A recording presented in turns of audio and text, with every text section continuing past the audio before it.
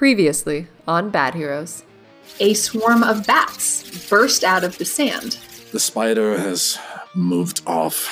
Let's see where these bats came from. Thank you. Thank you so much for doing that. I just have to, and then she takes out 10 gold coins and hands it to him. Got something here, guys. Might have dug up a castle. Pardon? Well, it looks like the ring is bolted into some stone, which looks like it might be the top of a tower. About 5 feet down in the sand, there is a tall stained glass window. All right, we'll grip the sword with both hands, cringe a little bit, and then just go for it, whole hog. As you do that, that longsword catches fire. The instant the magical force protecting the window from the weight of the sand is punctured, that stained glass shatters, and glass and sunlight and sand pour through at speed. The tallest tower appears mostly empty. You can now see the reflection of animal eyes up against the wall. And you can all hear a voice that says, "Now that's an entrance."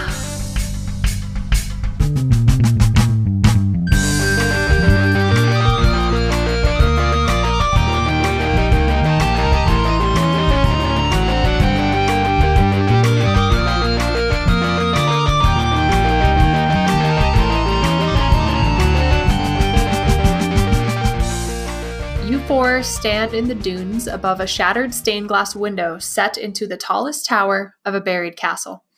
You have broken the wall of force that was protecting the tower room from the weight of the sand, and now the sand beneath your feet is spilling into the small dark room like water. You can see a figure in the room below you, but you can't make out much except the reflection of animal eyes. Everybody please give me dexterity saving throws. Quick question? Yeah? My cracked fire sword is completely destroyed now. No. No, oh, it just backfired on you. It backfired and burned me, that's right. Yeah, that's just like what it does now. Got it. Okay. I rolled a 2. Oh, okay. What's everyone else's throws? 12. I'm at 11. Gideon got a 7. Okay. Wingatha and Gideon, you slip and slide on the sand and fall into the dark room below, carried by the pouring sand. And you can tell that the room around you is rapidly filling. And after a quick look around, you can see that there does not appear to be any door. To the left of where you came in, there are thin grooves inlaid into the stone wall, which seem to form a pattern. And to your right is the prisoner, shackled to the wall. Tonrir and Iria, you do not fall in, but from your vantage point, you can see that the wall of force is very, very slowly closing. But at the rate the sand is moving, the room is probably going to fill up with sand before the wall of force closes.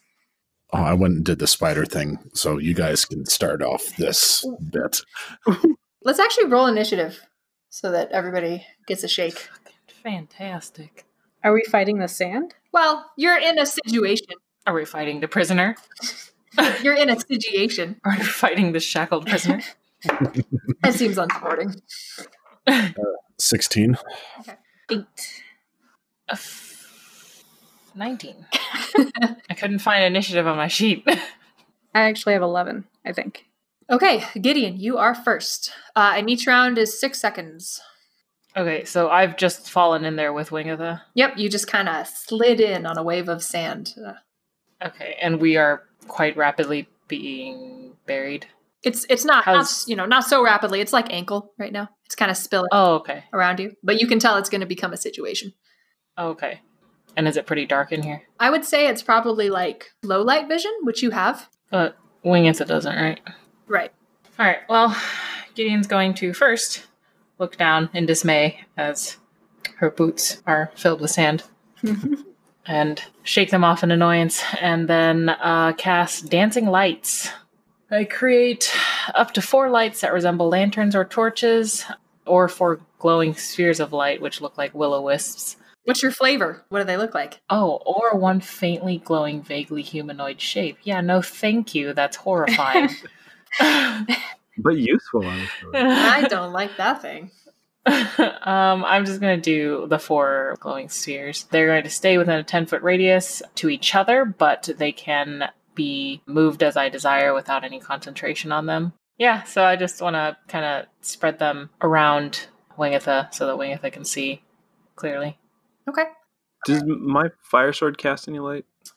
It only lights up when you are using it. Oh, okay. Gotcha. So Gideon and Wingatha, now that there's light, you have a better look at the prisoner. And the prisoner is a handsome humanoid tiger. He is built like a warrior, but dressed like a rogue. And he sort of shifts from side to side, taking you in. There is a sort of fluid grace to his movements and an unnatural light in his eyes. He's a catfolk, it's true, but there's something more than that, something more predatory, something more dangerous. Iria. Tonrir, you're up. Okay. Tonrir shouts immediately. This is going to sound so odd, but does anybody have any honey? What? I'm afraid not. He's like digging through his pack, looking through his rations to see if he has any. He is very much looking for honey right now. This is good use of like components as like a contextual thing. That something bad happens and the magic people are like, "Where's my fucking honey? Oh my god!" Iria pipes up and she's like, "I have some peanut butter. Does that help?" No, I need honey. Oh, okay. Can I?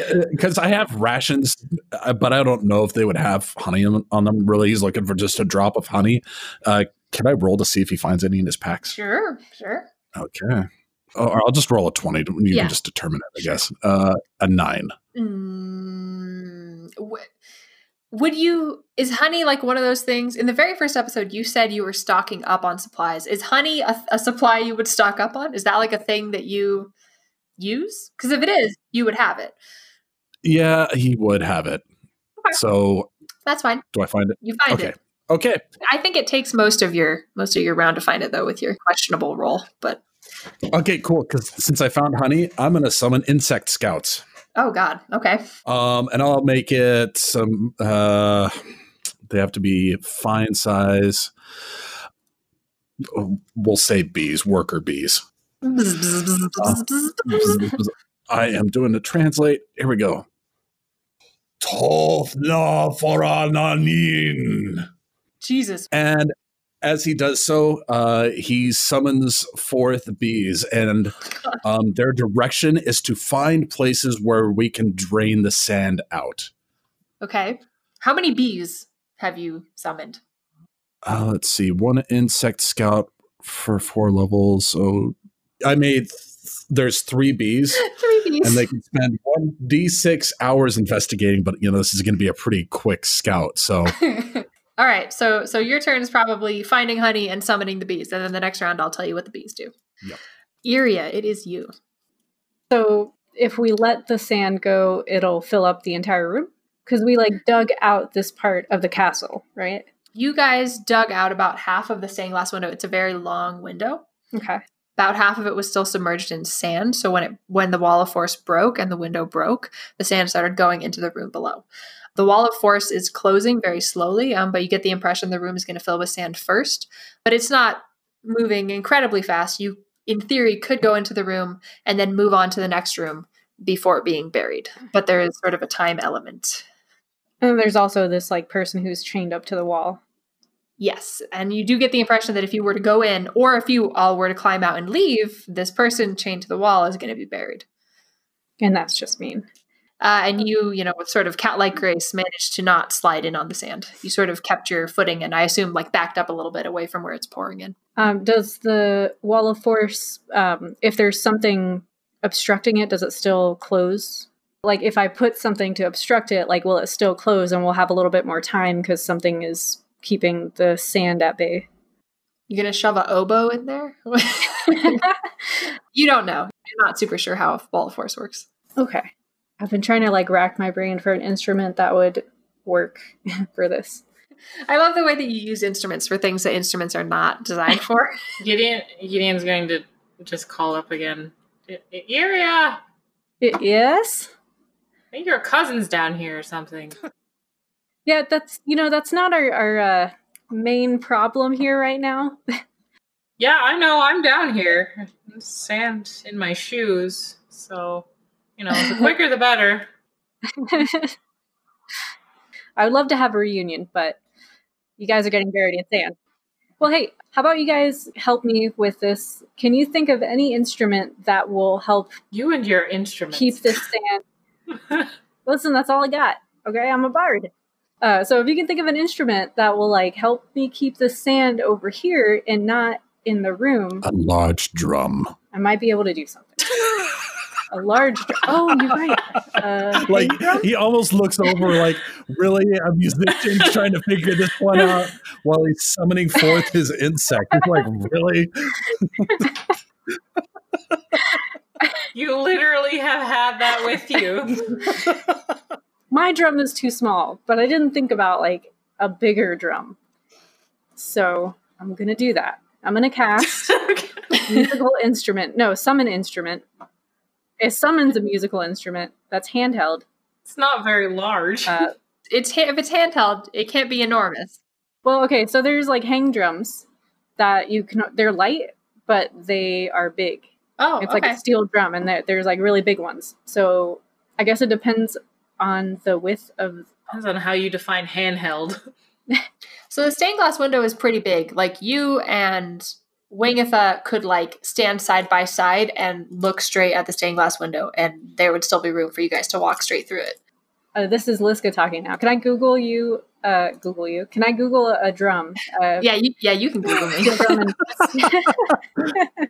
and send it in the Discord so you guys get an idea of what I'm thinking of. Yeah. Okay. Oh, okay. All right. This is a steel drum. Get those nice island beats. It's very soothing as everyone's getting buried alive. Really get in the mood with the sand. I'm feeling the sand in between my toes. Okay, you summon a big old steel drum, Mhm. and what do you do? And then I hold it up to the sand at the window. Okay, Okay. So the concave part of it is facing the sand outside. you basically got a huge scoop, and Yeah. you're holding that. Okay, well, Yeah, and I'm just like holding it like a shield. okay, give me a strength. I guess I could have used a shield. Ay. Give me a strength check, Iria, because you're holding the force of this pouring sand with your big steel drum. So let's see if it makes you somersault into the room.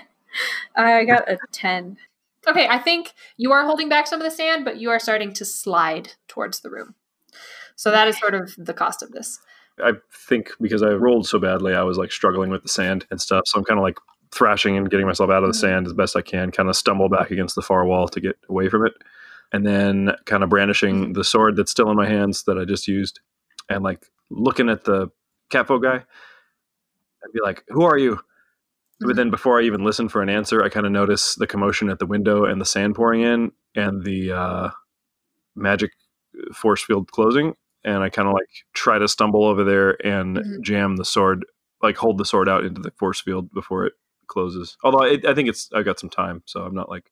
Yeah, it's closing very, very slowly. You just get the impression that at some point, if you guys go into this room and then leave, the wall of force will slowly close behind you and stop the castle from being buried from the inside. Got it. I'm going to kind of move that direction anyway. And if I have time in this round, like try to tap the sword against the inside of where the shield is collapsing and see if it has any effect on it. Just as a little bit of flavor, as Wingatha's doing that and brandishing the sword towards the prisoner and trying to be very intimidating, the dancing will-o-wisps are dancing and hopping around her, like still providing light, but kind of orbiting her and like. I forgot about those. I would immediately, not knowing what they were, like start twitching away from them and swatting at them because I think they're like firebugs or something. Okay, so you brandish your sword, you get irritated by little lights. The catfolk says, we have bigger problems now than who I am. And you go over and put your sword against the closing wall of force. And I think since your sword is not it's not having its sort of magical flame ability activated, it's just a normal sword right now. So the wall of force is very slowly scooching it, just like someone who is very strong casually shoving it. Okay, and if I push back against it, it's stronger than me, right? Yes. Okay. Yep. This is quite the pickle. Just a reminder what the room is, because I gave you a lot at the beginning. There's the prisoner to the right, and then to the left, there is a stone wall with some sort of design inset into it. Okay, well, then Gideon's going to awkwardly shuffle through the sand over to investigate the wall. Okay. There are grooves in the stone, and the grooves in the stone wall form an anatomically correct heart. You want to give me a perception check? I got a 14. Okay. So in the center of the heart, there is a small blade with dried blood on it. And does it look like it can be removed? It looks like it's built into the stone wall. Oh, okay. And the small blade is at the center of the anatomically correct heart. Gideon's going to touch the blade. You Die. you're dead. Just touch it. Thanks for playing. Yeah, like kind of like she's investigating the grooves in the wall and kind of tracing it with her finger, and then like delicately touching the blade because that's the part that sticks out. So as you touch the blade, as you touch the heart, nothing happens, but you feel sort of, and it's something you feel in your bones. It's not something that you would have an easy time describing, but as a magic user, you feel sort of the pulse of magic in this object. Tanrir, so you asked your insect scouts to find a place where you could let the sand out. Is that correct? Correct. The 3 bees fly over towards Gideon and start sort of buzzing around the heart that is inlaid into the wall. And I think the bees sort of move around in such a way that Gideon, they draw your eyes to the fact that faintly worked into the heart pattern is the word sacrifice.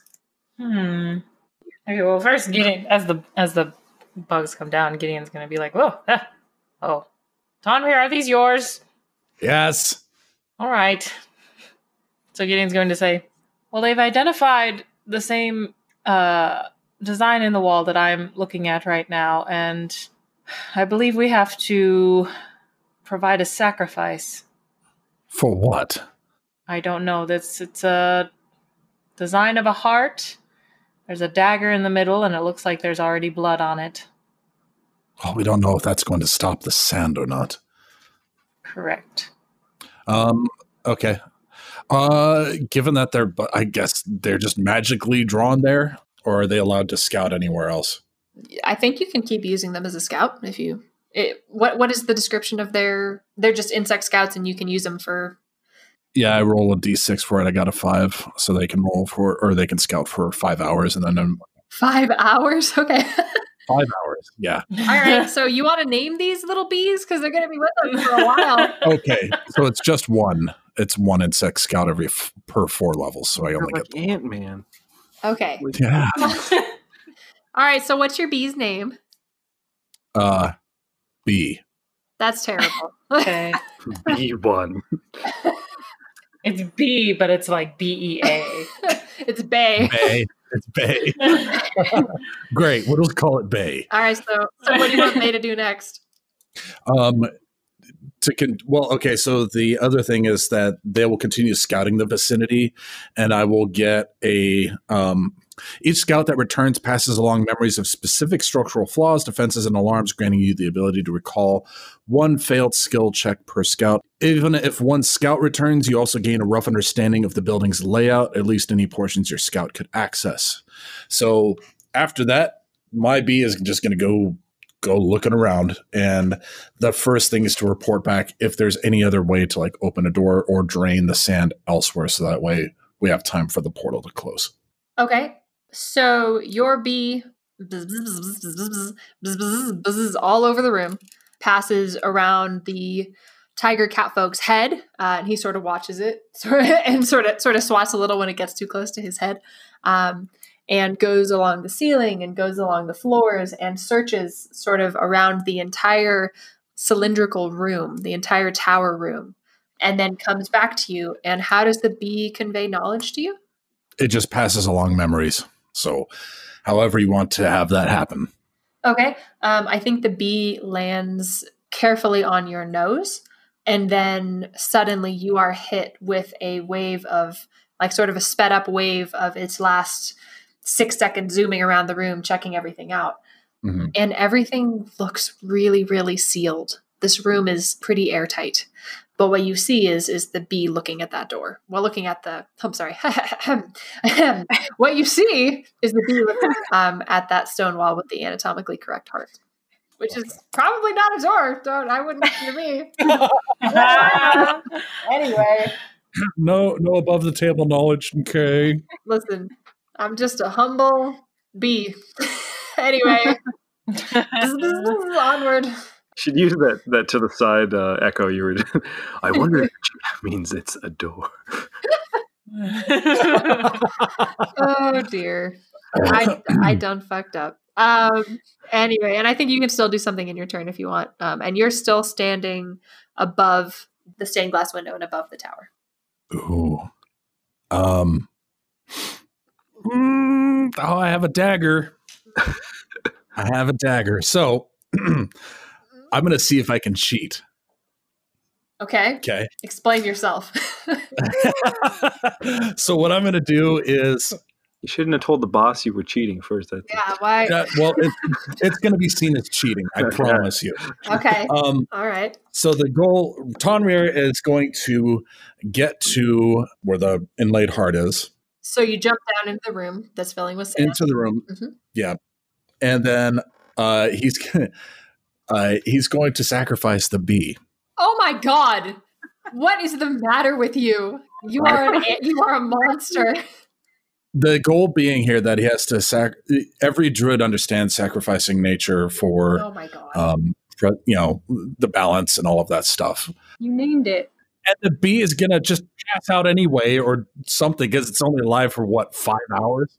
It's gonna go back to its little dimension for bee sleep, you animal. Yeah, is this an actual animal that was summoned through magic, or is this a magical construct that he's just guiding around? It summons one or more vermin to investigate a single location. So it's a local bee that flew to you, or did it like? I don't know if there's any bees that would be out in this desert. Yeah, I wouldn't think so. All right, you're a monster. Tell me what you do. All right, so dagger a bee, that's tough. So you stuff your bee onto this dagger? With grace and so I'm painting that. Do it. Ritual. Get some ritual. So the bee is going to land on his forefinger, and he's going to line up the bee with the heart directly, and then with the dagger and the bee standing still before he tries to stab through the bee into the heart, he's going to say, "The end, boy," and he's going to skewer the bee and touch the dagger to the heart all at once. What's DN buoy? Forgive. Goodbye, babe. I'm going to be honest, it sounded like the end, boy. Listen, boy. Same for you, boy. Go on, get. Okay, so you say forgive in Druid, and then you what? You push the bee onto the blade? Push the bee onto the blade. So basically think of my finger being right next to the heart symbol, the bee landing on the finger, and then me using the knife through the bee to the heart. All right, so how many hit points does your bee have? 1. Okay. All right. Did it survive? Oh no. What happens, just out of curiosity, what happens to the animals you summon when they die? Do they sort of pop out of existence? It doesn't say. All right, so I think you push your little bee companion onto the blade, and the anatomical heart, it lights up. It lights up with this sort of eerie red magic, and it actually sucks the bee dry, like it leaves the bee a husk, and then the bee turns to dust and disappears, and the heart goes back to not glowing. Oh, we're going to need more than a bee. I was really hoping that a little hexagonal bee door was going to open. The ghost of the bee whispers, "You're a dick," and then floats away. You know what I just realized? What? The bee's name is Bay, so if you put it together, Bay Bee. And that's really sad. It was just a baby. You killed your baby. You're making me sadder. So wait, Gideon was standing right next to the door watching that whole bee situation happen, right? Yeah, Wingatha and Gideon are in there. Okay, so she's just kind of gonna notice that obviously the bee was not enough and think to herself, but say a little bit out loud, probably, I don't know if you want me to roll for if anyone can hear me, but basically she's just being like, wonder who has the most blood. Side glance at Wingatha. Roll a quick perception thing. If you want to sneakily talk to yourself, y'all can roll against each other. Yeah, I want to see if I hear her. Yeah, go for it. Since I think we're nearby, but there's sand rushing into the room, so Would that be stealth for me? I'll just roll and you can tell me. It's a 13. Yeah, roll stealth. I got 17. Oh, you hear nothing. It's fine. Yeah. It's cool. I guess I would have had to get out of the way when Tonrir came sliding into the room. Yuri is the only one still outside, and you are holding back the sand, but you are slowly scooting down to the point that, if you give it a little more time, you're going to fall like 5 feet into the room. So where's the wall of force right now?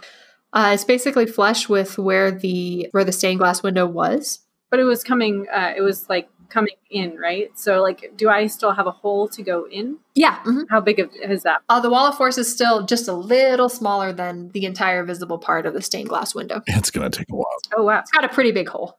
Well, okay. I was gonna do area cast detect magic. But then the DM fucked up. So yeah, I'm still here with the steel drum holding sand.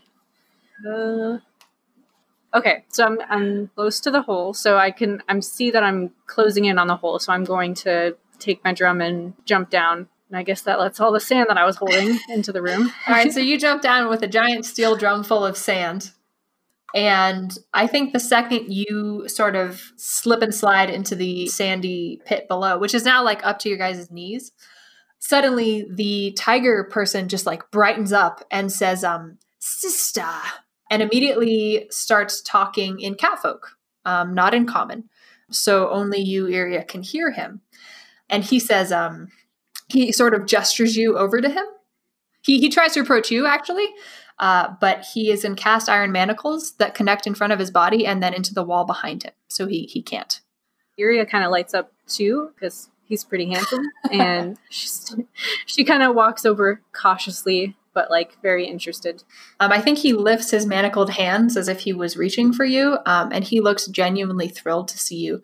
And he says in catfolk, "Bless your living soul. I did not expect to ever see another furry face. You are a sight for sore eyes, kin. Free me and hurry. We need to escape this room, and quickly." And up close, his eyes are blue like a bruise. And when he licks his lips, there is an unnatural pallor to his gums. Iria says, I definitely agree that we need to get out of this room, but I'm not, I don't know who you are, and some of us catfolk can be pretty sly, so I need to be convinced that you're not going to do something underhanded to us. So, Iria can I sense motive? Mm-hmm. Okay, so I roll sense motive, which is 21. Oh my god, that's what you rolled? What did you roll? A 15 plus 6. Okay. And then I'm actually going to introduce your special thing that you get. Hold on, let me find it.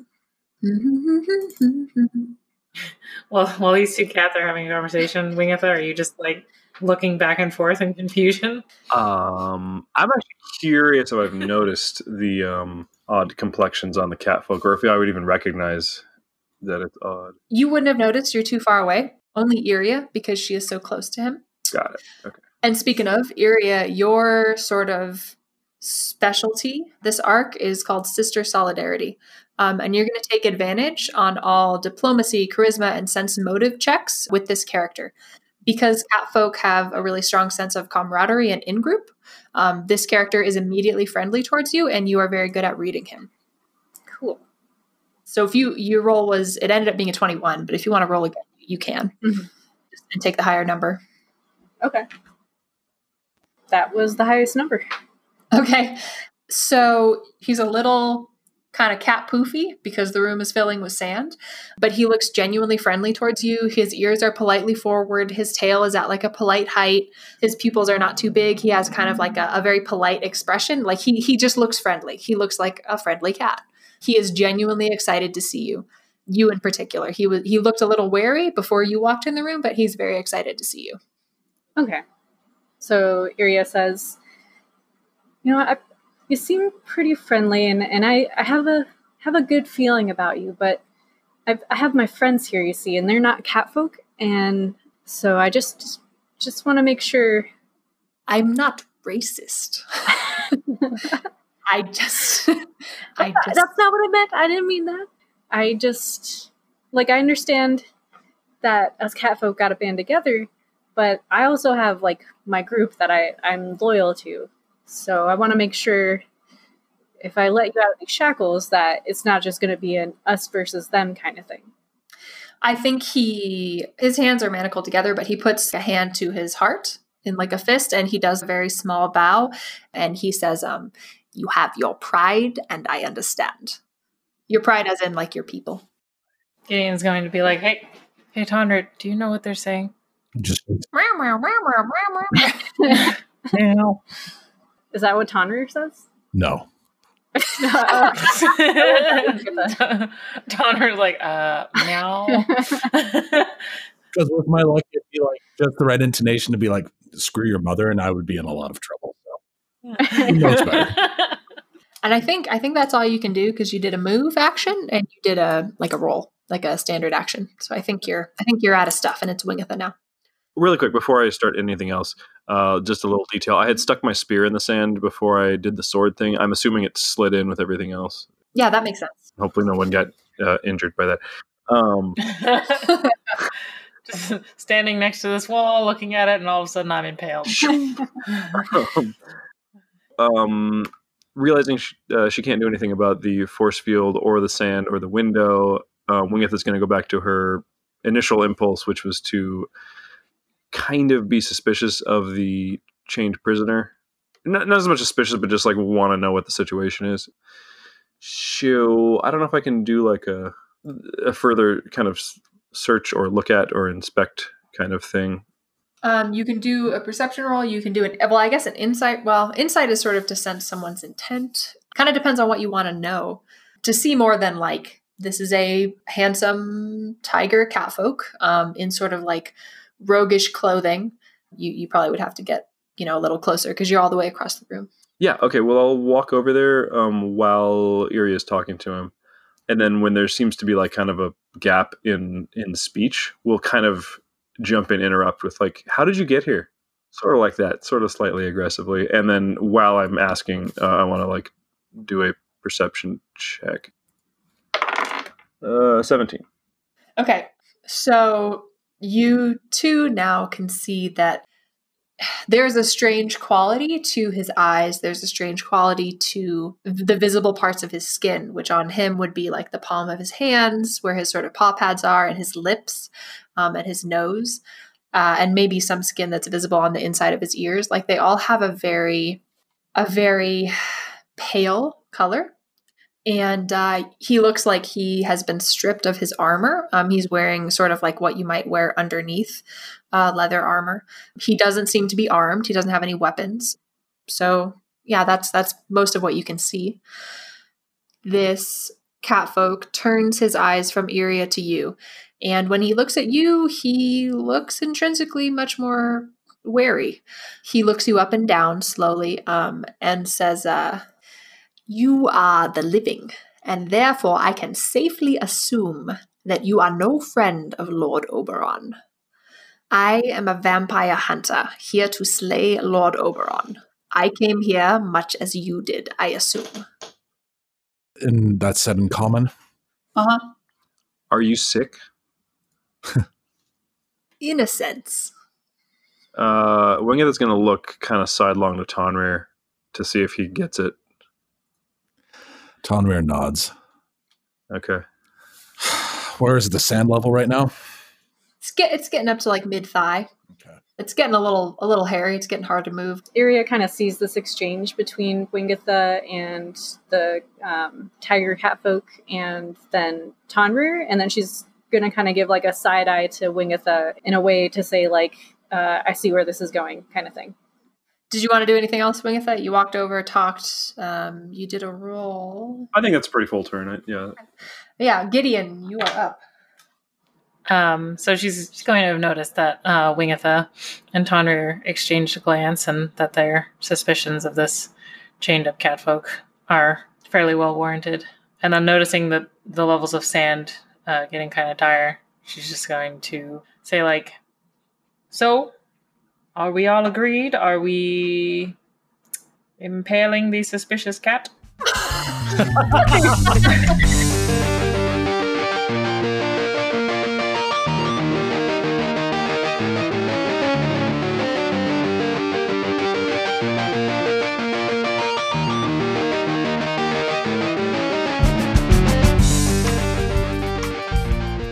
Hey, this is Dre Silvertooth, your GM, and welcome to October, the spookiest month of the year.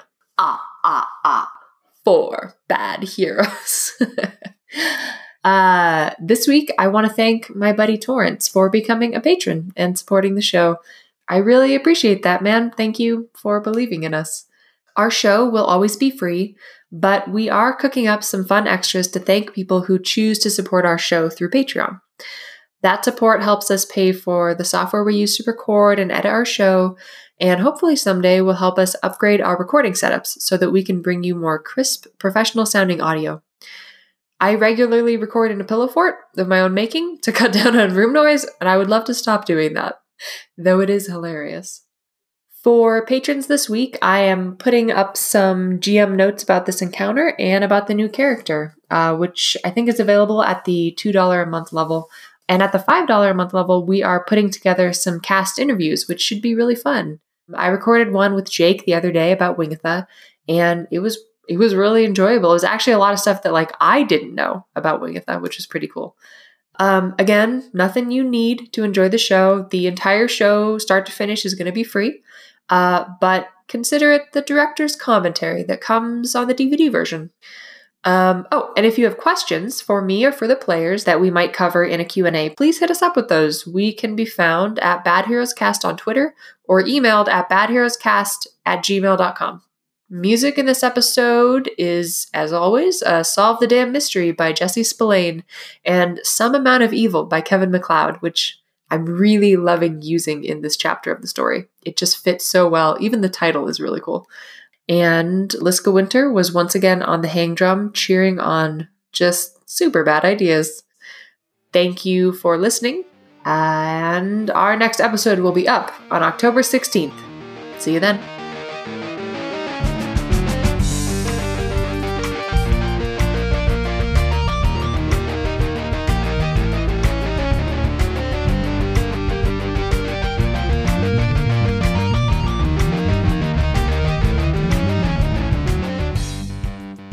We need to capture a Moroi, correct?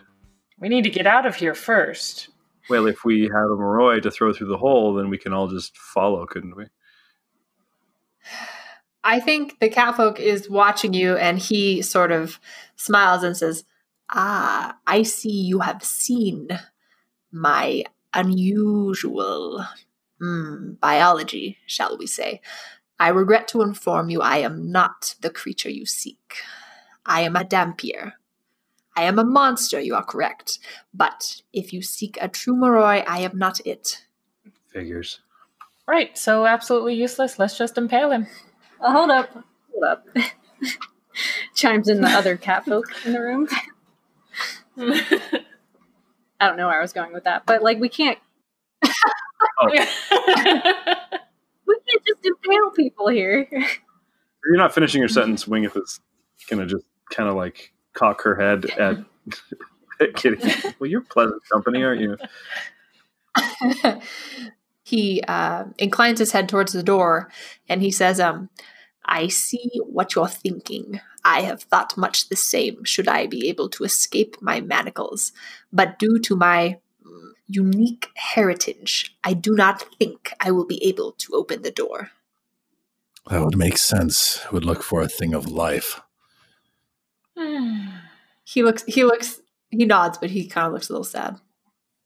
Well, yeah. Sand's coming in, bitches. You can mope later. And he says, if someone would be kind enough to unchain me, perhaps I can help. Unless you intend to leave me to suffocate beneath the sand. We all will if we don't move quickly. Also, do you breathe? Well,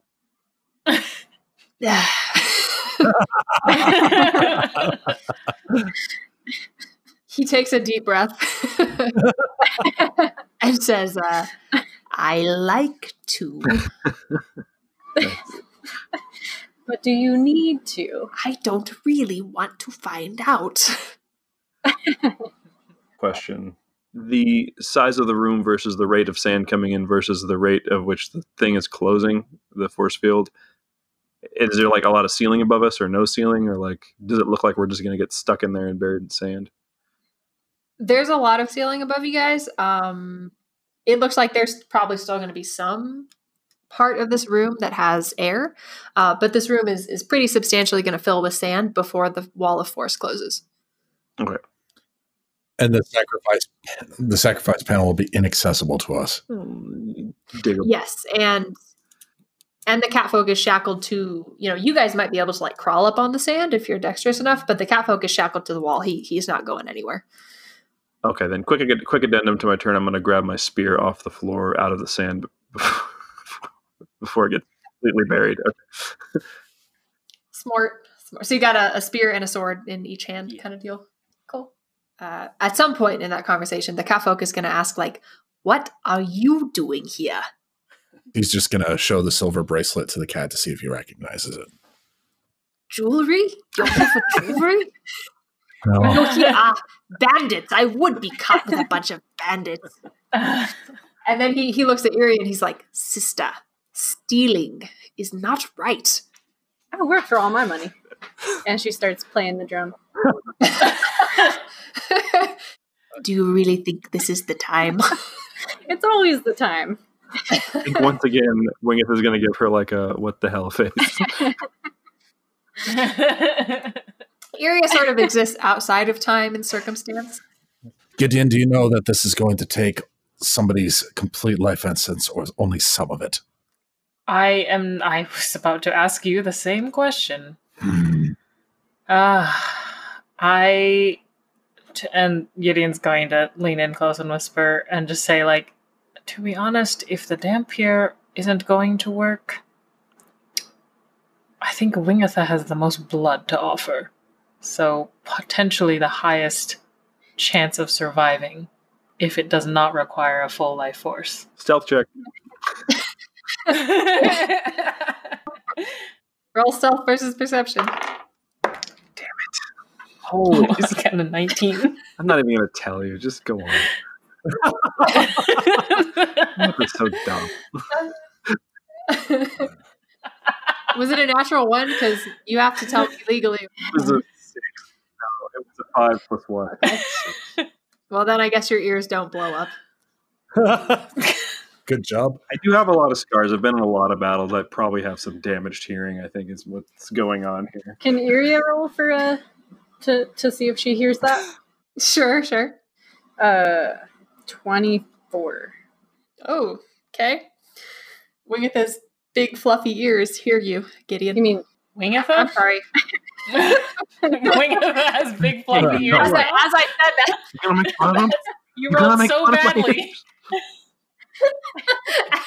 as I said that, Wingatha's ears started getting huge, and she was like, "No!" and Iria kind of perked up like, I want the animated version of this episode now. No, okay. Iria's big fluffy ears. Iria heard you. is Iria closer to Tanria and Gideon or Wingatha? Tanria and Gideon are sort of over by the door. Wingatha and Iria, you are near the prisoner, which is to the right. So you guys are kind of across the room from each other. Okay. Well, Iria looks at Tanrir and Gideon and kind of like gives them a knowing eye and like kind of puts a finger up to her lip thinking like, would resistance work in this situation? Like if Wingatha or one of us in the party did decide to donate blood, would resistance work in favor of that? So it's you imbue this subject with magical energy that protects it from harm, granting it a +1 resistance bonus on saves. I don't think technically, but I think for flavor, if you want to do a spell like that, I will find a way to give it a mechanical advantage. Okay. Whose turn is it right now? It's yours, right? It's Gideon. I think it was How did we? I was just talking it's- to Tonrir, so I'm fine with passing So- my turn on because I didn't have anything else. Okay, so it's usually Gideon, Tonrir, and then Iria. But Iria, if you want to do something, then if Tonrir's okay with delaying his turn, if you Yeah, want to do Oh something. no.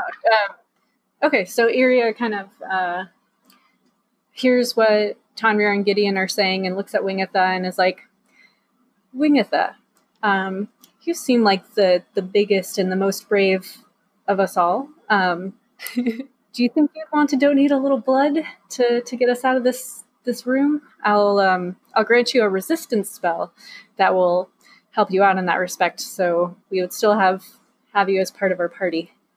Maybe, says the catfolk. I mean, yes, it's fine.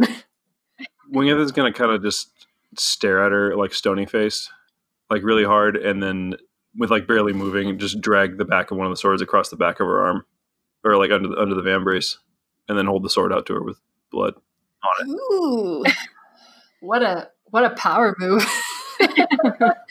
Maintain eye contact. Cut arm. In your blood. And also say any more than that, you got to pay for. Only got 15 gold.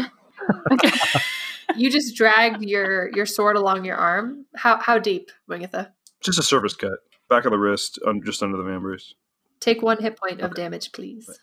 on my burned hand. Oh. So Wingatha hands you a sword with her blood on it and says, any more than that, and you got to pay for it.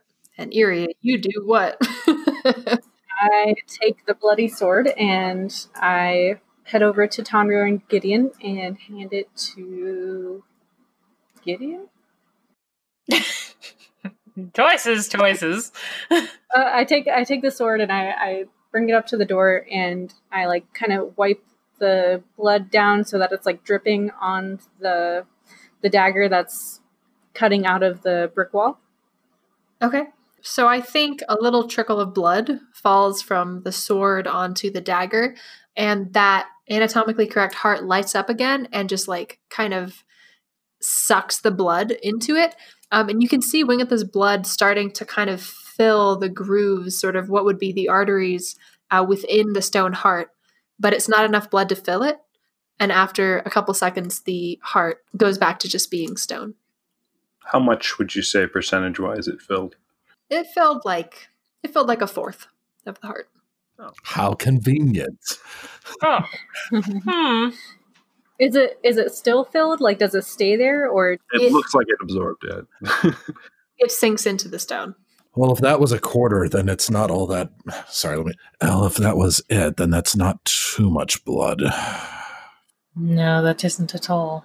Well, provided I can be pulled from it in case it tries to take more than I can give. I want somebody to hold on to my arm, and I'll give a little bit more.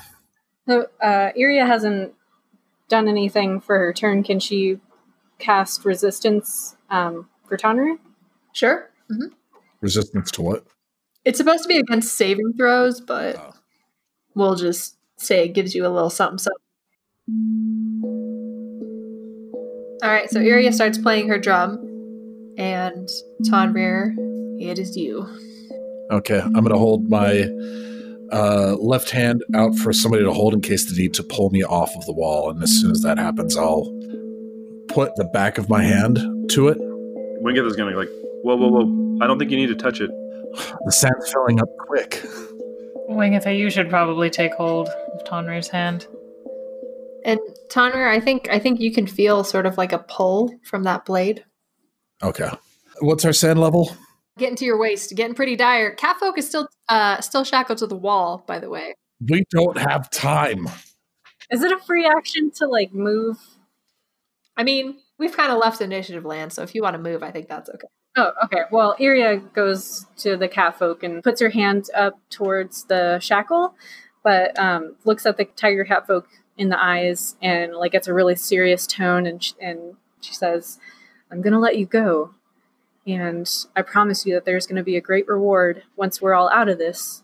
But I need you to make sure that all of us are safe, that you don't do anything to any of us I know that you got my back and I got your back, but if any of my people go missing or die at your hands, then bad things are happening. And then she takes the shackles off. Wow. He nods at your sort of threat and smiles a little bit, and you can see his very, very sharp teeth. But yeah, how do you take the shackles off? Because they're cast iron. Oh, so there has to be like a key? Mm-hmm. Or you have to break them. There's a chain that runs from the shackles to the wall. Is he shackled like each hand is shackled, or are his hands shackled together and then there's one chain from that? His two wrists are shackled together in front of him. And then there's a chain that runs from the bar between his wrists to the wall behind him. Nothing on his feet? No, his feet are not shackled. While that's taking place, Wingeth is going to back against the wall farthest from the window, where I'm assuming the sand would be lowest. Mm-hmm. Kind of level the spear at the Dhampir and say to Iria, like, use my sword, because she's still holding my sword. Oh, okay. So Iria uses the sword to cut the shackle at the wall and not at his wrists, so that his wrists are still shackled together. Are you using your sword with the flame? That's the one I had out, yeah. Okay, Iria, you swing at the chain that attaches the tiger catfolk to the wall. Go ahead and give me a d20 roll. 8. Okay.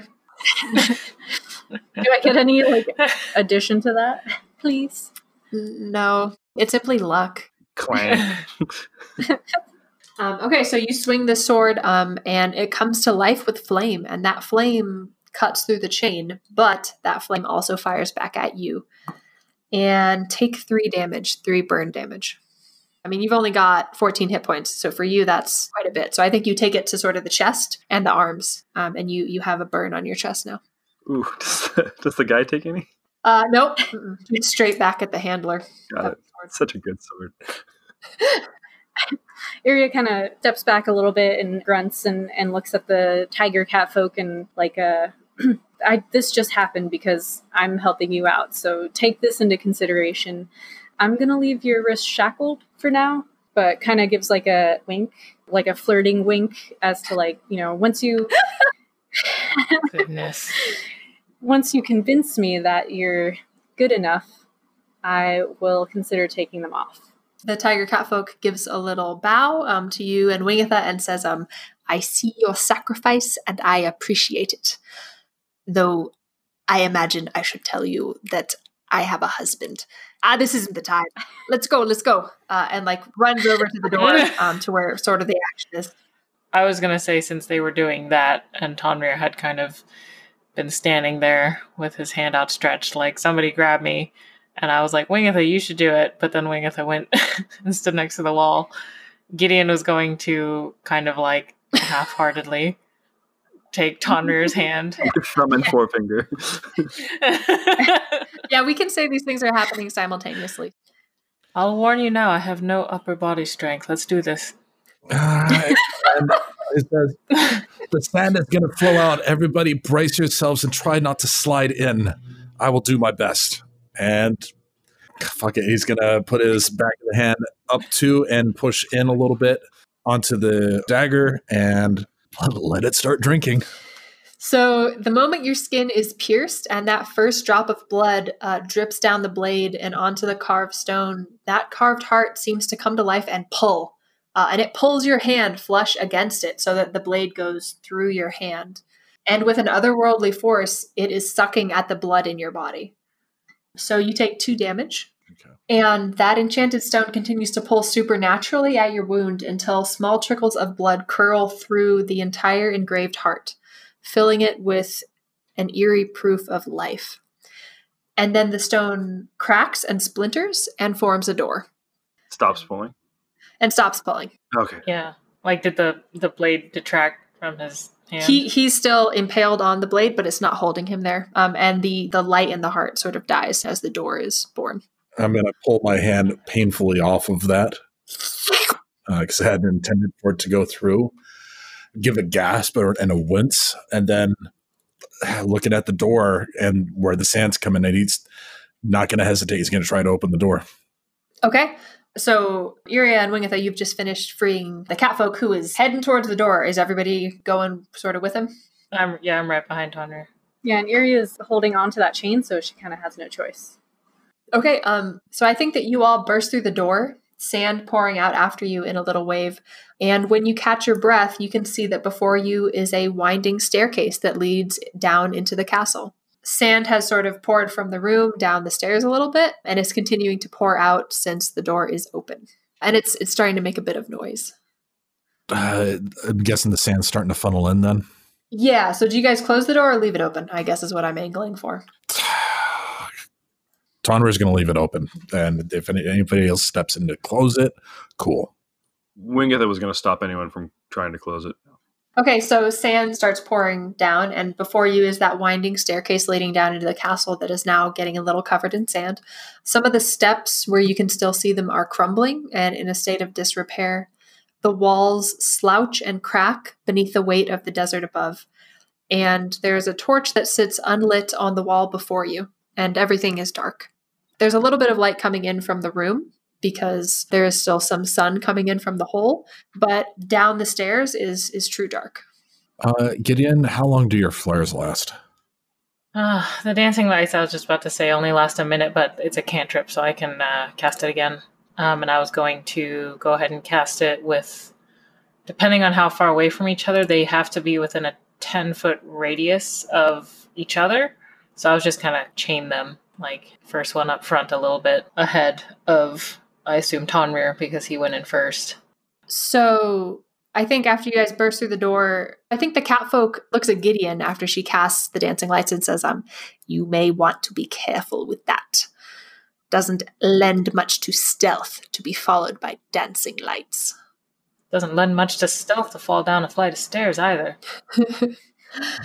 And then looks around at you guys and says, I don't know why you're here. I don't know who you are.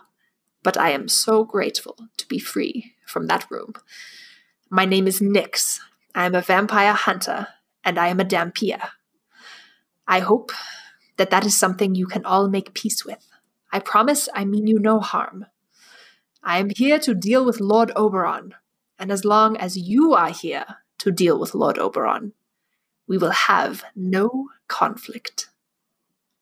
Iria looks at Gideon and mouths, "What's a Dhampir?" Gideon just shakes her head in disappointment. Wingitha's going to smile and say, "No problem," and keep aiming the spear right at him. I think Nyx just kind of smiles. Gideon is concerned that you were flirting with this being without knowing what he was. Knowing his sort of questionably alive status. That I was flirting? Yeah, you winked at him. Yeah. So Iria steps in front of Nyx in between the spear and kind of holds up the chain like, I got this. And can you reiterate the crumbling walls and steps? Sure. So some of the steps in front of you are in a state of disrepair. They're sort of starting to fall apart. You can see that this part of the castle, even though there is a wall of force protecting the castle from the sand, it is getting a little worn and a little squished by the weight of the dunes above it. It doesn't look like it's going to collapse in on you guys, but it looks like it's in sort of a precarious state. And there's a torch on the wall in front of you guys, and it's unlit. Tonrir is going to grab the torch and look for somebody to light it. Iria kind of does like wait. I want to see if we can work something out, because I agree with my catfolk friend here that might not be too good for us to draw too much attention to ourselves. So then Iria turns to Nyx and kind of talks in catfolk so that the rest can't hear what she's saying. And she says, "So I know my friends are a little weary, but I've got a good feeling about you. And, you know, we're siblings. Would that be a good word? Kin. We're brother and sister. We're kin. Yeah. Thank you. You're not brother. And we're kin. And I know they're a little concerned about your Draperianness, but I think it could be useful. But how is your vision in these very low light levels?" So he says back in catfolk, I can see perfectly in the dark. Can any of you? I can see pretty well. Probably not as well as you. I think a few of us can see as well as I can. I think you've got the best sight. So he has low light and dark vision up to 60 feet. Okay. So Iria still talking to Nyx, and Catfolk says, I think we can help each other out here. You're hunting vampires. We're also like kind of hunting vampires, but we need them alive, not dead. So at that, for the first time, Nyx frowns at you and he says, Lord Oberon is my responsibility. Every new death at his hand weighs on my soul. I am here to kill him specifically. Other vampires, I suppose I could be persuaded to let you leave here with one alive, but not him. Okay. I think we can make a deal with that. And I appreciate that. And I want to let you know that where we're taking this vampire back to, there's a bunch of cats, and we're going to make sure that they don't hurt those cats, and they're going to have a good life. We're just going to need some stuff from them, and that's it. I think he looks at you a little suspiciously and says, I will need the details of this later. Of course. But for now, I think we are in agreement. Now, Great. To do any good to anyone, I need my tools. What tools are we talking here? Is this still all in cat talk, by the way? Oh, okay. So Iria, now that they've had that conversation, she turns to the party and says, so our catfolk friend here has really great eyesight, and we've come to an agreement. We're both here for somewhat similar reasons, and we can help each other out. What do you guys think of that? Wingeth kind of tersely, did he say how he got here yet? No. Nyx, how'd you get here? I was hunting Lord Oberon. I knew that his castle must be near here. I hunted through the dunes for months. Finally, I came into contact with Lord Oberon himself, but he was not alone. I lost the battle, but unluckily for me, they did not take my life. When I awoke, it was in that tower. So I can only assume there is another way in and out of this castle. So you were in his castle already? In the dungeon where you found me. Where did you fight him? In the dunes. They leave their castle to feed. Perhaps you saw the bats. We did, yeah. That would be dear Lord Oberon and some of his favorite spawn. They will return. It's best that we not be here when they do. Agreed. Which means we should probably either try to make our way back out of the window or further down in. I would say the dancing light's probably extinguished by now. Gideon's just like, what the fuck? Nyx says, if you want to leave the way you came, I will understand. But I am here now, and I am not leaving until Lord Oberon is slain. If you want to part ways, I will understand, but I will ask that you at least give me use of my hands. And he holds up his manacles. Iria very hesitantly. Are they? So they're locked. I would have to like unlock them or do something else to make them come off. Yeah, like lockpick them or break them somehow. Seeing sort of your like, how the hell do I open this expression? He says, I have tools we can perhaps use, but they will be with my things. My things were taken from me, and I assume are elsewhere in the castle. Well, that kind of puts us in a sticky situation. Are you okay with not having your hands until we find your tools? You all seem like competent fighters. I assume you can handle it. Yes. So Iria turns back to the party. Is everyone in agreement? We kind of help each other out, and Nyx here gets what they want, and we get what we want, and we're on our way. He's already spoken common, right? Yeah. Most of that was in common. Yeah, he can speak catfolk and common. Oh, okay. Unless I specifically say he's only talking to Iria in catfolk, he's speaking common. Got it, okay. We'll just look at everyone else, see what they think. I think that we are at no loss to bring them along for the moment. And as such, we should probably at least start making our way down before the sand makes these stairs less traversable. Yeah, Gideon's probably combing through Did you summon lights again to read by? the vampire book. I'll summon that humanoid dancing light figure. Oh God. I was gonna say earlier. Were you the one with the high bluff? I think it's Iria and Me? Gideon. Oh, okay. No. Gideon has a 9. I think I have a 10. Like I'll a have an bluff in 8. combination with that light figure would be Horrifying. And 8 is pretty good. That's a good idea. Yeah. for later. Only last a minute. Be a quick bluff. Well, So Tonrir is just holding this unlit torch. Mm-hmm. I think the question was, do we want to be more stealth and have Nyx being our eyes for the moment, or Use our own light sources. so if you guys use a light source, you guys will not have to rely on Nyx for eyes, but you will sort of take a bit of a disadvantage on visual stealth checks. We know that they're out for the moment, and just to get down these stairs, if anything, the torch would be worthwhile, and then we can consider our options once we're at the bottom of them. okay, I can agree on that. Sounds good to me. I don't have anything to light your torch with. He's like still holding the torch, like, We're gonna start digging around in our pack for flint and steel, but I don't know if anyone has magic fire they can use. But Just do it the good old fashioned way. tap it with the sword. Okay, I'll find my flint and steel. Man, you're gonna die by this sword. yeah. Tap it with a sword and light yourself on fire. Sword's gonna tap you if you know what I mean. Still got 28 hit points.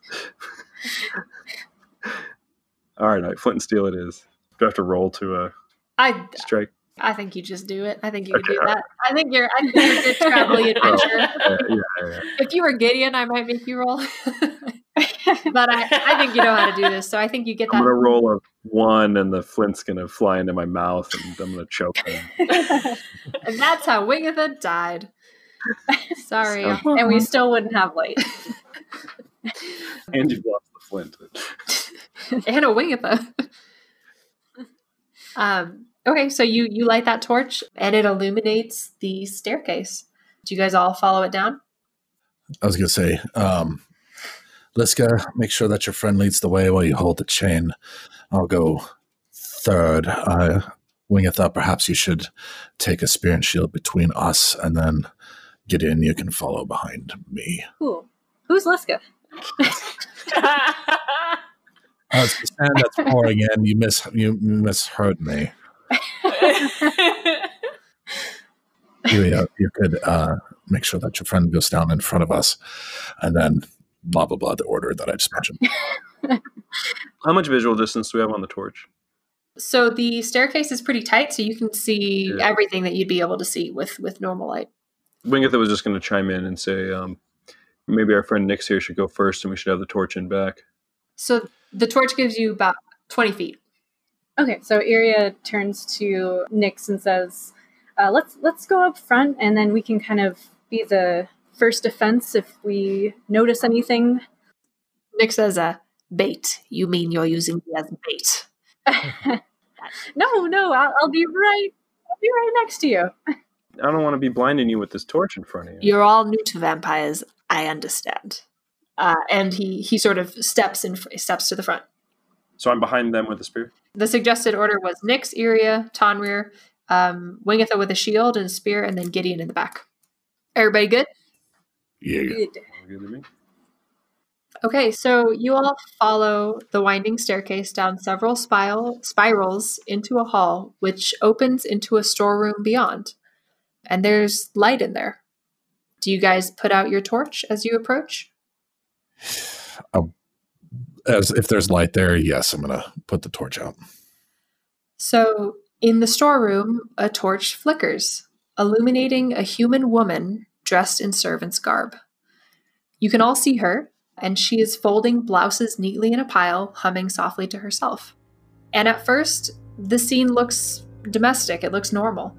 But then you realize that she is folding and refolding the same shirt over and over again, humming the same few notes. There's blood, crusted and old, staining the collar of her white dress, and her eyes are completely vacant.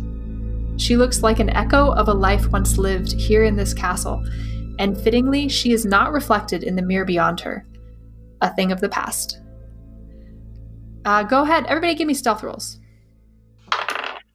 Okay. Yeah. That's a 1. Oh, Jesus. Well, I got an 18. Okay. Plus whatever my...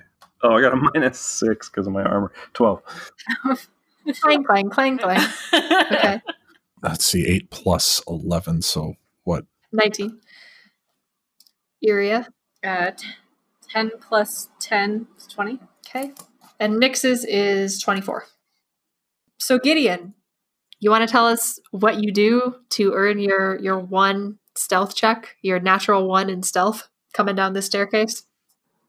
Well, I feel like because when we were standing there, she was flipping through her book and probably summoned one of the dancing lights so that she could read while going down the stairs. And I'm going to say that she just continued reading, and since she was in the back and people were going down the stairs and kind of stopped when they saw this, she crashed right into them.